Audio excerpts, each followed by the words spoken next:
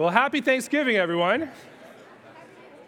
It's good to see you. Before we begin, I want to just quickly do a quick announcement. I've asked by Andy Grinbergs, if anyone's interested in signing up for that mission to Muskrat Dam, if you get a note today, and we're going to be getting a series on boldness and kind of proclaiming Christ. So if God's been putting on your heart a way to reach out, that might be a good way to do that. So that's today, just get a hold of Andy Grinbergs if you want to go be part of that hockey ministry up north of First Nations. I want to take us back about 110 years to an event that probably shaped the church more than most of us would ever recognize. There was a man, his name was William J. Seymour. And this man began praying and preaching in Texas. And he was praying and preaching about what he called the baptism of the Holy Spirit and a request for the gift of tongues. And he himself had not spoken tongues, but he just had it on his heart, he felt, to speak about this.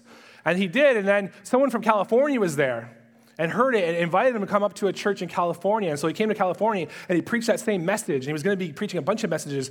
And then the next time he came to the church to preach the message, he found that the door was padlocked.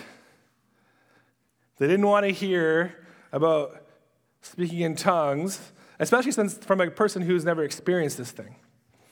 And so what happened was a bunch of the people from that church went and they went to meet in a person's house, right on the porch, actually. They started beginning prayer meetings and praying. And then one day, about six of the people, one of the persons actually, first started speaking in tongues.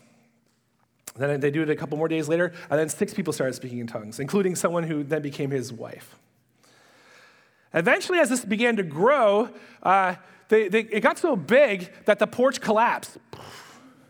And so they realized, well, we better go and find ourselves a building. So they went to find an old church building. I think it's up here, the Apostolic Faith Gospel Mission. It used to be a church building, then it became a furniture warehouse and a bunch of other things. They bought it. It was really short, and they started church services there. And what happened was a spark was ignited. A revival happened. It was called the Azusa Street Revival. And this, my friends, was the beginning of Pentecostalism as we know it. And from here, more of the holiness churches began to hear about this. William J. Seymour went around and started preaching. And the rest, as they say, is history. From this little spark, and what was very interesting, I can show you a little picture here. When it first started happening, weird babble of tongues. At the same time, there was a lot of racial disharmony going on in Los Angeles. You can see that right beside there.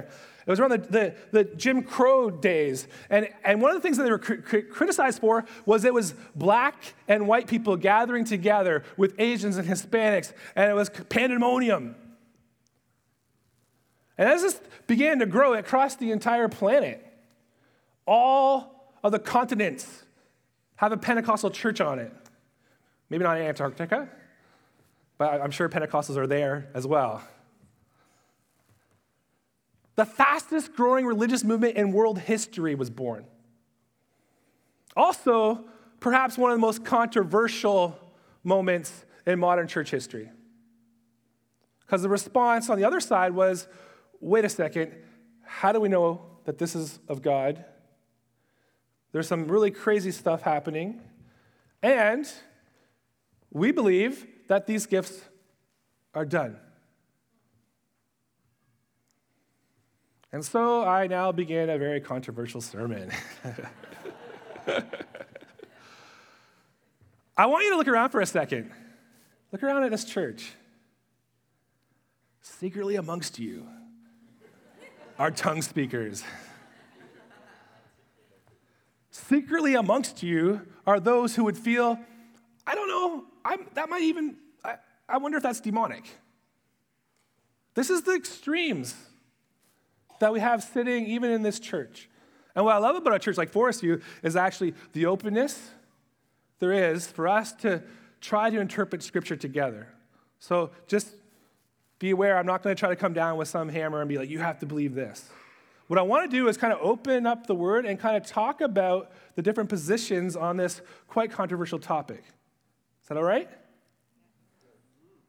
Let us begin, first of all, just recognizing there are the two different sides. On one side is called the cessationists, which would believe that the more flashy spiritual gifts have ceased after the age of the apostles.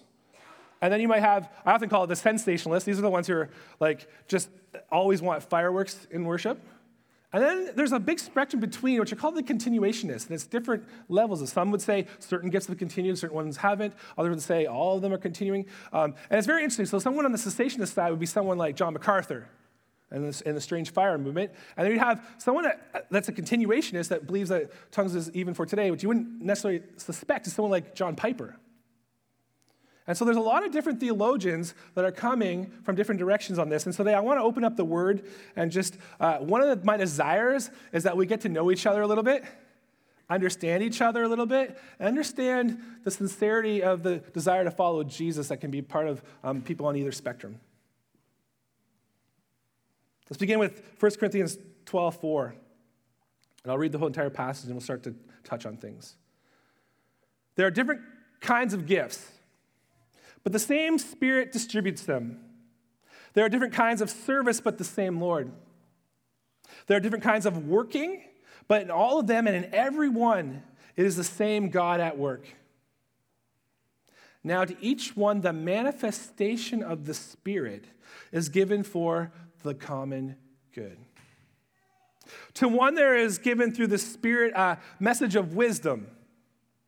To another, a message of knowledge by means of the same Spirit. To another, faith by the same Spirit. To another, gifts of healing by that one Spirit. To another, miraculous powers. To another, prophecy. To another, distinguishing between spirits. To another, speaking in different kinds of tongues. And still to another, the interpretation of tongues. All of these are the work of the one and the same Spirit, and he distributes them to each one just as he determines. It's a lot to unpack in this verse. A lot of different gifts, and there's different views on each of them. And some of them are very hard to even understand exactly what was being spoken of in that time and age. We don't know exactly what some of these might have been. But he does say that they're all for the common good. So whatever's happening in Corinth, God gave these things to bless that church. And he says that they're manifestations of the Spirit. This is how the Spirit is showing up amongst them and using them. Now, these are some of the more flashy gifts. We know that in Corinth, they're kind of a little bit obsessed with these gifts. And so what I would say is a little bit of what's happening is Paul's writing a letter to correct some of that overemphasis. But he's also addressing these gifts and describing them and kind of walking through them. So I like to kind of walk through them one by one and try to maybe untangle them a little bit. The first gift, it says, is a word of wisdom. I find that this one to be the nicest and easiest of them. It's good to start off easy. The word of wisdom seems to be, although we don't know exactly, because there's not any other kind of records of this type of language. We have it in Corinthians. The words of wisdom, I would say, seems to be a manifestation of the Holy Spirit that works in certain people and certain gifts where they are able to look at the Scriptures and understand how that should be applied to someone in their life right now. So to give you a wise word when you're facing a situation in your life, one of the hardest things about Scriptures, you kind of understand the meaning, the application gets more difficult. And there is a gift where certain people, you might know them, who are very wise. And it almost seems like God has a special favor upon them in their ability to see through what's happening in your life and in their own lives and kind of say, well, what about this? And kind of bring the right scripture to play, the right principle to play, and understand how you're going to live that out in your life. That's what I would call a word of wisdom. Anyone seen that before? You had someone that kind of gave you a word of wisdom? Yeah. You're like, that's what I needed to hear. Then it talks about a word of knowledge. Now we're getting a little bit more funky, maybe. Again, we don't know exactly what was being said there. But I would say when I'm reading about a word of knowledge, what I tend to think about is a kind of a very specific piece of information or knowledge that is given to a person by the Holy Spirit, supernaturally. It's kind of crazy, isn't it? I had a friend say to me that God doesn't speak to the individual like that. God doesn't speak to you individually. If you want to hear God's voice, read the Word. If you want to hear God's voice out loud, read the Word out loud. And the point was, the Bible is all you need. And I agree, the Bible is sufficient for us and has the principles. But one of the questions I had when I heard hearing this was, how many times do I hear fellow believers saying to each other, I really felt the Lord was saying to me, blank. How many of you have made life decisions in your life and you prayed about it and sought the Lord and I'm like, God, please let me know what I'm supposed to do? Why would you do that if you didn't think the Lord would ever speak to you? And I understand maybe these words are disappeared, and you could interpret that way. And I definitely would say there are cessationist interpretations of Scripture that I think I can legitimately understand. They read through it, and they're consistent. They're like, no, that doesn't happen. And I understand that, and I respect that, actually. And I wanted to say that. We should respect those amongst us who might hold to that. On the other hand, I would say in my own personal life, there's been times, I would not be a pastor standing here if I didn't feel like God said to me, you need to be a pastor. I definitely wouldn't have stayed a pastor unless I felt like the Lord was saying, you are still to be a pastor. Do you know what I'm saying? That idea, sometimes certain people kind of hear that kind of inner voice, that still small voice, and God's speaking to them and kind of guiding them. And that's what I would think of as a word of knowledge. It can be more specific, where maybe God kind of gives you a specific piece of information that's kind of revelatory about what's happening or some other things. But it could be simple as just God kind of saying to you, I need this out of you. Or you go to him for advice and you feel like there's an impression on your heart. How does that work? I don't want to get too much into it. In many ways, it's kind of an art that you learn as you start to pray to the Lord and start to discern. And we're going to hear about the discernment of spirits because, yes, there's dangers involved with these things, and we always have to check everything that we think is on our heart against the Word. And if it ever is contradiction to the Word of God, then we cannot go there because we recognize that is not of God. The next gift, it says, is the gift of faith, which I find a very interesting phrase, isn't it? I thought we all had faith, or we're all supposed to have faith. I don't have the gift of faith, so I guess I don't have to believe in Jesus? No. Must be something very specific here, right? This is the idea, and I don't know if you know some of those people that have a very, very bold, very supernatural, I would even say, faith. You know what I'm talking about? That faith where you're like, wow, you just trust God and you go all guns blazing. God gives some people a very special dispensation of faith. I would say my mother is an example to me. My mom's faith is it wows me. I am certain that my mother's faith had saved me and my brother at different times in our lives when we went off the rails. Her faith and her prayer. And it says when you are a person of faith, when you pray, there's a great accomplishment, right? Those people who can pray, and there's the strength there. Then it talks about gifts of healing. Now, this one's a more difficult one, largely because you see televangelists taking advantage of people with this, don't they? Poor people, touch your hand to the screen, or send some money and I'll send you some holy water, and John Oliver will make fun of them on the TV, and a lot of times this stuff kind of comes to backlash against us, isn't it? And I think that's fair. I think a lot of times people do take advantage of hurt, desperate people. And we have to be very careful. On the other hand, God does heal people sometimes. I've seen it. I know there's those amongst us. I know that there's people that were praying over others and seeing that all of a sudden they're healed. I had a student at Heritage, a Baptist college, that when we talked about this stuff, they said, I had a rare form of cancer, and they were showing it, and it had multiple x-rays of this and MRIs, and they showed it. And then one day, she was getting desperate, and she called the elders to come in. It says in James, by the way, if you're sick, to have the elders, so the LT, to come in and pray over you, lay hands on you, anoint you with oil. And all of a sudden, it was gone. And they were showing it on the MRI, and she's like, did you just miss it? Did we get it wrong? No, this was here. Multiple times over many, many months, this was here, and now it's gone, and we can't explain it. And you know what they actually called it? Spontaneous remission. The scientific term for what we would call a miracle. The hospital has to say, they just healed. We don't know, we can't understand it. It's kind of coincidental that it happened right after the elders prayed over them with oil.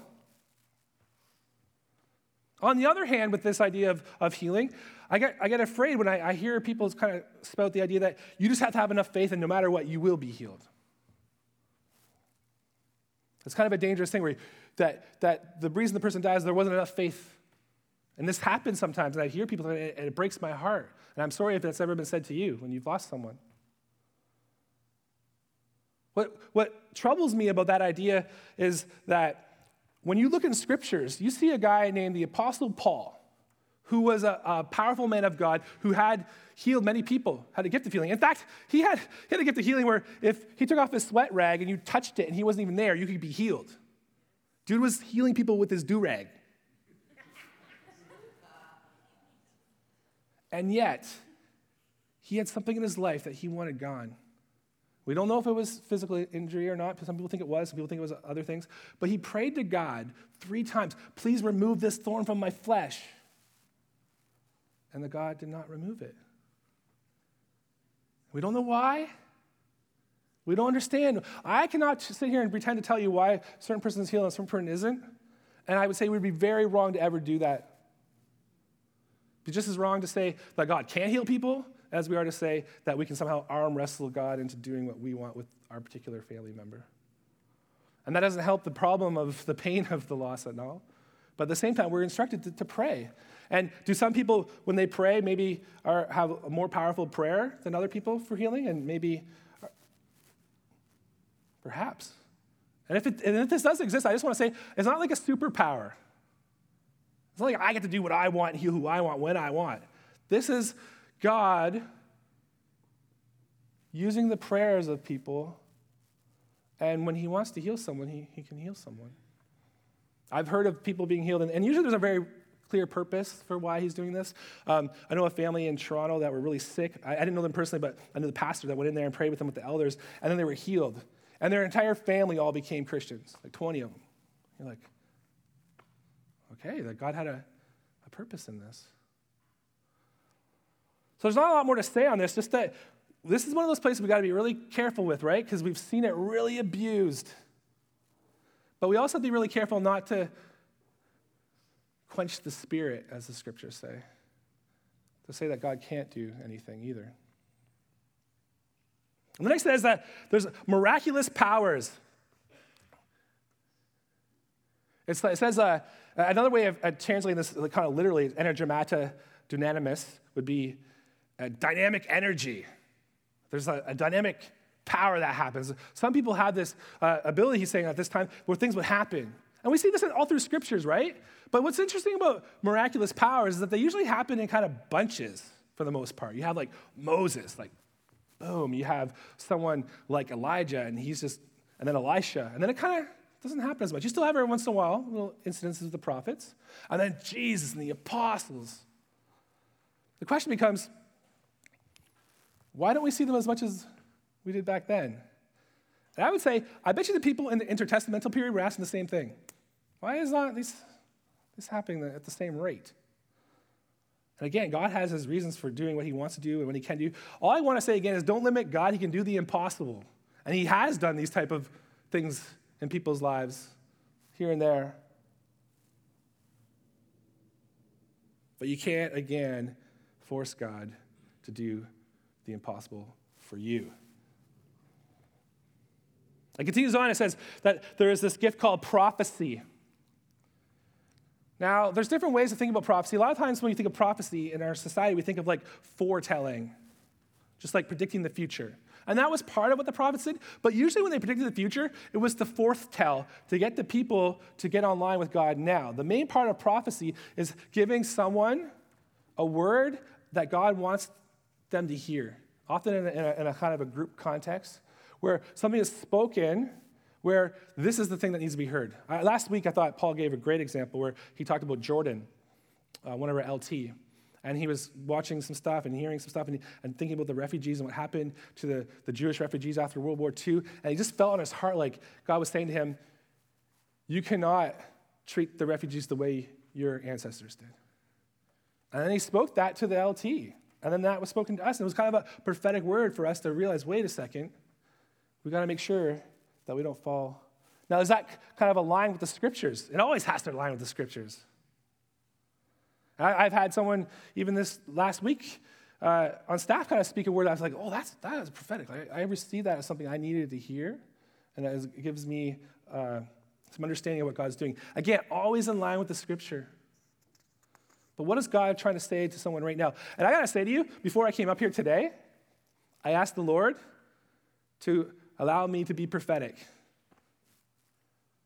Anytime you're speaking the word of God to a group of people, you want that to be prophetic. You want God to speak to people. So when you're talking to your neighbor and you're kind of at the right moment, God might be able to bless you with something to say to that person, that right thing. And it could be, sometimes it's just kind of seems trivial, but you don't know why. Other times it could be kind of outrageous where you kind of take a bold risk and they're like, hey, I don't mean to say, but I was thinking this. And then you hear them, they're like, their jaws drop and they're like, yes, I need to hear that. Now, the danger is false prophecy. All these guys have these dangers where someone comes and says, I'm a prophet of God. I remember hearing this from a student, and the kind of thing that went down when I was a professor. And one of the students had told someone they had a prophecy over this person that they were going to die in a car accident and do all this stuff. And, well, it didn't come true. And it's also, a lot of times people will do prophecies as a way to try to control things or try to assert their own will. I can't tell you, when I was a pastor, amongst a lot of college-age students, how many times I had someone come to me and say, the Lord has told me that she is to be my wife. I'm like, get in line. There's like 5 guys have said that to me, man.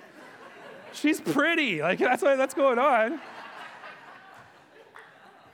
Right? Basically, what's going on is that they're misinterpreting their own kind of inner desires for God. And sometimes it can go really wrong. I've heard people say like, oh, God told me that I should buy this particular clothing item. And they're like, so I didn't pay my rent. What? Like, I think God's pretty clear on like paying your debts, right? So there's these damaging sides that come with this stuff. Again, recognizing we need to keep ourselves in line with God and the Spirit. And it also says in the scriptures, it says that the spirit of the prophet is subject to the prophets. And I really believe that. So if you come and you're thinking like, I have a word for God for Forest View, what I would suggest to you is you come speak to myself and to the LT. And let those who have been given authority in the congregation discern. And if they feel it's right, to be able to speak that forward. Because a lot of times as individuals, things can go wrong. We get it skewed. But together as a collective, God can speak more clearly. Does that make sense?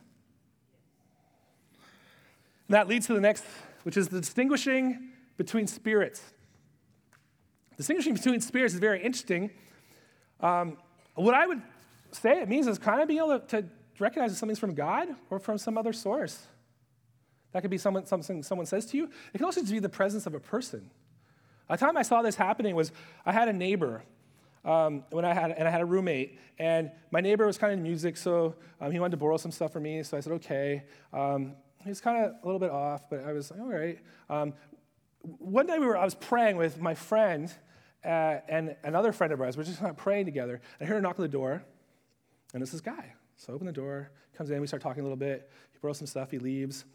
And my friends were like, dude, my roommate was like kind of very sensitive. Like, I don't want him back in my house ever again. I was like, whoa. Okay, like I see he's a little bit off, right? And then I'm there, and he comes back in the middle of our prayer meeting, and he said, what are you guys doing? We talked about praying and stuff, and he's like, okay. And he knew I was a Christian. And then as he's leaving, he turns around, and he's like, oh, I'm kind of spiritual too. I invited a demon into me once. And I looked over at my friends, and I was like, you have discernment of spirits. Right, that time when have you ever felt that presence of something dark? Certain people, certain places? That can be a discernment of spirits. It's recognizing some things aren't quite of God. And sometimes it might be a message. You might hear a thing and you go, I didn't like that. And I think that's important for us to recognize. As much as we are all trying to speak the word of God, sometimes we might not be right on point, and we have to have that discernment together. And sometimes it's just as simple as some of us are having a mistake in teaching, and it's not like demonic, but it's like that's not of truth. That's not of God's Spirit. So let's be a little careful with that one and put each other back on place. Next one is tongues and interpretation of tongues, the one you're all waiting for, or not, depending. Now, a couple of things with tongues. First of all, there's usually kind of a debate about what this gift even is. Right? The first time we see tongues is in Acts 2. And it says, they saw what seemed to be tongues of fire and came to rest on each of them. And all of them were filled with the Holy Spirit and began to speak in other tongues as the Spirit enabled them. And now they were staying in Jerusalem, God-fearing Jews from every nation under heaven. And when they heard this sound, a crowd came together in bewilderment because each one heard their own language being spoken. What's happening here is they start speaking, and it's kind of chaotic in the sense that people don't understand it. It's bewildering. But what's happening is people from different countries are hearing their own language. Like, oh, that's German. Well, it probably wasn't German there, but Spanish, I'll say, and Latin, and all these are Aramaic. People are like, whoa, I'm hearing Greek, some of the foreign countries from Africa. They're like, whoa, what is happening? And this is the gift of tongues that we first experience. And so the question becomes, what was that all about? Well, I was talking to a brother a little while ago who's from the Plymouth Brethren tradition. They were like, what was happening was like, imagine Thomas marching to India. And as he's going along, he's going to different villages. They have different languages. And he just stops and he speaks the gospel to them in their own language. That's what tongues is for. It's like a missionary tool going out. And that's what tongues is. And I would say, yeah, that is a manifestation of tongues. The question becomes, is there another one, right? What we call the ecstatic utterances, or glossolalia. Paul says in 1 Corinthians 4:1, if I speak in tongues of men or angels. And some people say, well, the men's the one kind in Acts 2, but angels is a different thing. See, 1 Corinthians 4:14, anyone who speaks in tongues edifies themselves, but the one who prophesies edifies the church. Continues on to say, he'd rather you prophesy. Don't speak in tongues in a public setting unless you have interpretation. The reason is, it says again in 1 Corinthians 4:9, unless you speak intelligible words with your tongue, how will anyone know what you're saying? How does tongues help anyone except for yourself? What's interesting about that is, Paul's saying tongues helps yourself. For this reason, the one who speaks in a tongue, this is verse 13, should pray that they may interpret what they say. For if I pray in a tongue, my spirit prays, but my mind's unfruitful. What's going on here is this seems to be something where a spirit can kind of do something that's for themselves, but no one else can understand it. Otherwise, when you're praising God in the Spirit, how can someone else who has been put in the position of inquirer say amen to your thanksgiving, since they don't know what you're saying? You're giving thanks well enough, but no one else is edified. So tongues seems to be this thing that will usually edify just the individual themselves in this context. We know in Corinth there was a lot of glossolalia already happening in different pagan religions. So there's kind of this ethos in the culture of people kind of just, you might say, babbling or uttering ecstatically. And what's happening is it seems that Paul's saying, hey, that type of thing, it might be what he's saying. It's debate about this, but I'm saying this is the interpretation you'll hear from those who defend this. Would say, as I speak this forward, this is helping bless me, helping me connect to God. It's my spirit just kind of it's kind of where when it says the Spirit intervenes with groans that you can't understand, right? This is the passage, how you'll hear the Pentecostal side take about this. But then again, Paul will say, I would rather speak 5 intelligible words to instruct others than 10,000 words in a tongue. So there's importance here where Paul's saying, tongues, don't lift it up. Now, I want to clear a few things. The Pentecostal position is not that if you don't speak in tongues, you don't have the Holy Spirit. Some people think that. It's like Pentecostals think, if you don't speak in tongues, you don't have the Holy Spirit. That's not what Pentecostals think. The doctrine is that speaking in tongues is the evidence of the baptism of the Holy Spirit, subsequent to and separate from conversion. They basically believe in a one-up. That's what I'd say. You're a Christian with the Holy Spirit, and then you get a one-up and you speak in tongues and it shows, oh, now you have a special filling. That's what they believe. So don't be offended if Pentecostal person isn't saying you don't have the Holy Spirit, but they are saying that you don't have like the special next level. The reason they say this is they see in Acts that in Samaria, people accepted Jesus, followed Jesus, but they got tongues later. We see this when John the Baptist followers accepted Jesus, believed in Jesus, but they got tongues later, a second time. So they say, look, this is a pattern. You need to recognize there's a second time. Now, I'm going to tell you, that's not my interpretation. I don't believe that. I believe that you see Cornelius get tongues and convert at the exact same time. You see other people convert and not receive tongues in Acts. So I don't think that's what's happening. Actually, I believe that you should be, as it says in Ephesians, continually filled with the Spirit. Like we should always be leveling up, right? Just a single off. And I think that's important to recognize, to not say to someone, you have to have the gift of tongues, because I've seen it before where really awesome Christians were like pining to be like someone else who had the gift of tongues. And I was looking at them like, this person is not, like, their life is in chaos.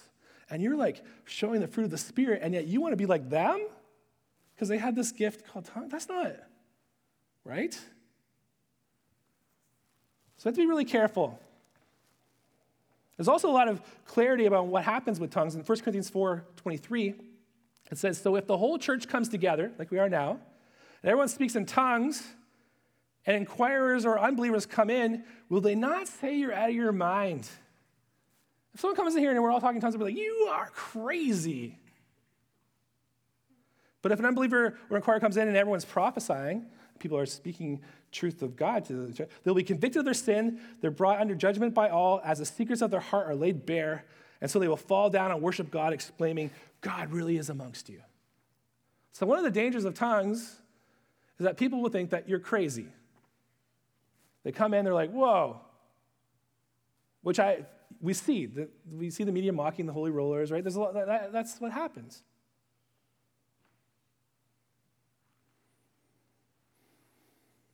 I had a friend here, when we were talking about tongues, he was like, you know what? And I got permission to say this, I won't tell you who it is, but they were like, when I hear tongues and tongue starts up in a room, like I leave. I'm out. I'm like, why? I don't get it. It weirds me out. Just recognize that, right? That's a reality. People are just like, I don't need that. And you can see why Paul's saying, unless there's interpretation, it's not really blessing anyone. Let's be careful with this. And so I want to be really careful. I want to say to my friends, maybe from the more charismatic tradition, Pentecostal side, to my Pentecostal pals, all do not speak in tongues. Scripturally. I used to think these two things when I was sneaking off the Pentecostal church at night when I was a Baptist, right? I was like, pulled between the two. And I remember going like, they both need to read the Bible a little bit more because it seemed very clear to me, and maybe I was an arrogant punk at the time, but I read this, 1 Corinthians 12:30. Do all have the gifts of healing? Do all speak in tongues?